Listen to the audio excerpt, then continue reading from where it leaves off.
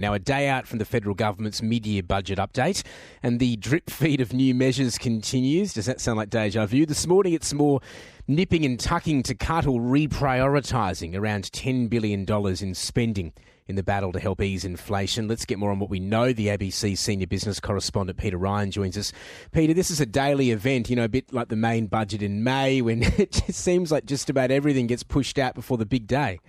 Yeah, good morning, Tom. It always makes you wonder what's going to be left when they drip feed this information out, but there's clearly going to be a bit more information that we'll be seeing tomorrow morning. And today we've been hearing from the Finance Minister Katy Gallagher. She's announced the mid-year update, which listeners will now know has the nickname of MYEFO, will have $9.8 billion in what's been billed as savings and reprioritisations across the budget, basically moving money around to get it better targeted, to find room for other priorities or areas that need to be plugged. Just a few weeks ago, we saw some of these redirections in changes to infrastructure spending, much of this designed to help cool inflation by taking money out of the economy. And this makes a total of $50 billion since the 2022 election. In other words, this is the fiscal action we often talk about from the government to complement the monetary policy measures or aggressive interest rate rises from the Reserve Bank to pull inflation down. So a lot of pressures and actions we spoke about yesterday, paying down debt faster because there's going to be an extra $80 billion over the next decade in higher interest payments, with the update revealing much smaller budget deficits. And this morning, speaking to my colleague Sabra Lane, Katy Gallagher was playing down any optimism about a surplus being announced tomorrow, for now anyway. Well, I think the Treasurer has made it clear that we won't be forecasting a surplus in MYEFO.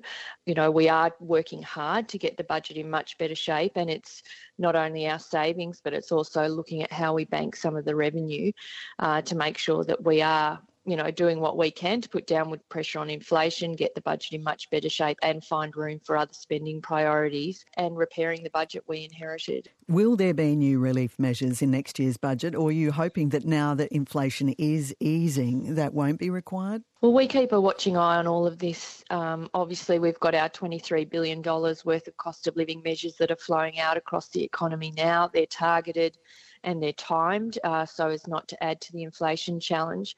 But we've made it clear that we'll always monitor the economic circumstances at the time and make decisions accordingly. But we'll obviously keep a watching eye on what we need to do to make sure that we are easing the pressure on households where we can, but not adding to the inflation challenge as it moderates. It's the Finance Minister Katy Gallagher. Peter Ryan's still with us. Peter, so we're unlikely to see a surplus being forecast tomorrow. We've just heard that from Katy Gallagher, but could we actually see one in the main budget perhaps next May? What's the idea there? Well, this is sounding like a big possibility when you read between the lines with the language, especially with signs that the budget deficits are narrowing.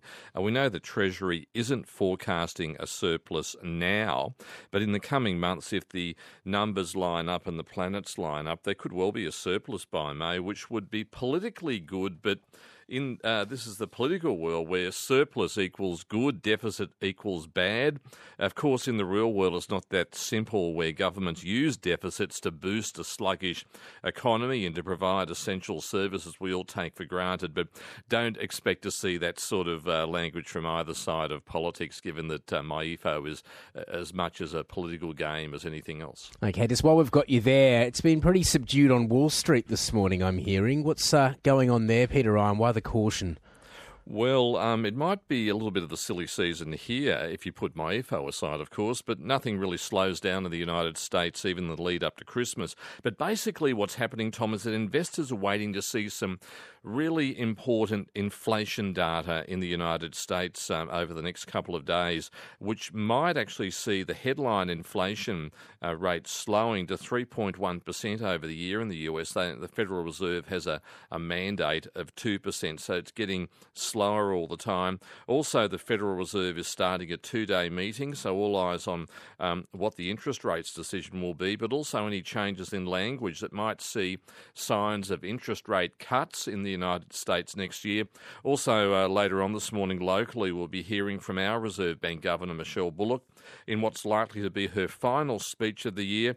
We know that Michelle Bullock's very hawkish on inflation, but we'll also be looking for any signs or changes in her language of interest rate cuts, or more importantly, if there's going to be another interest rate rise in February when the Reserve Bank Board comes back, if inflation comes in higher in the next quarterly CPI reading. OK, Peter, thanks as always for joining us. It's the ABC Senior Business Correspondent, Peter Ryan, ahead of MYEFO.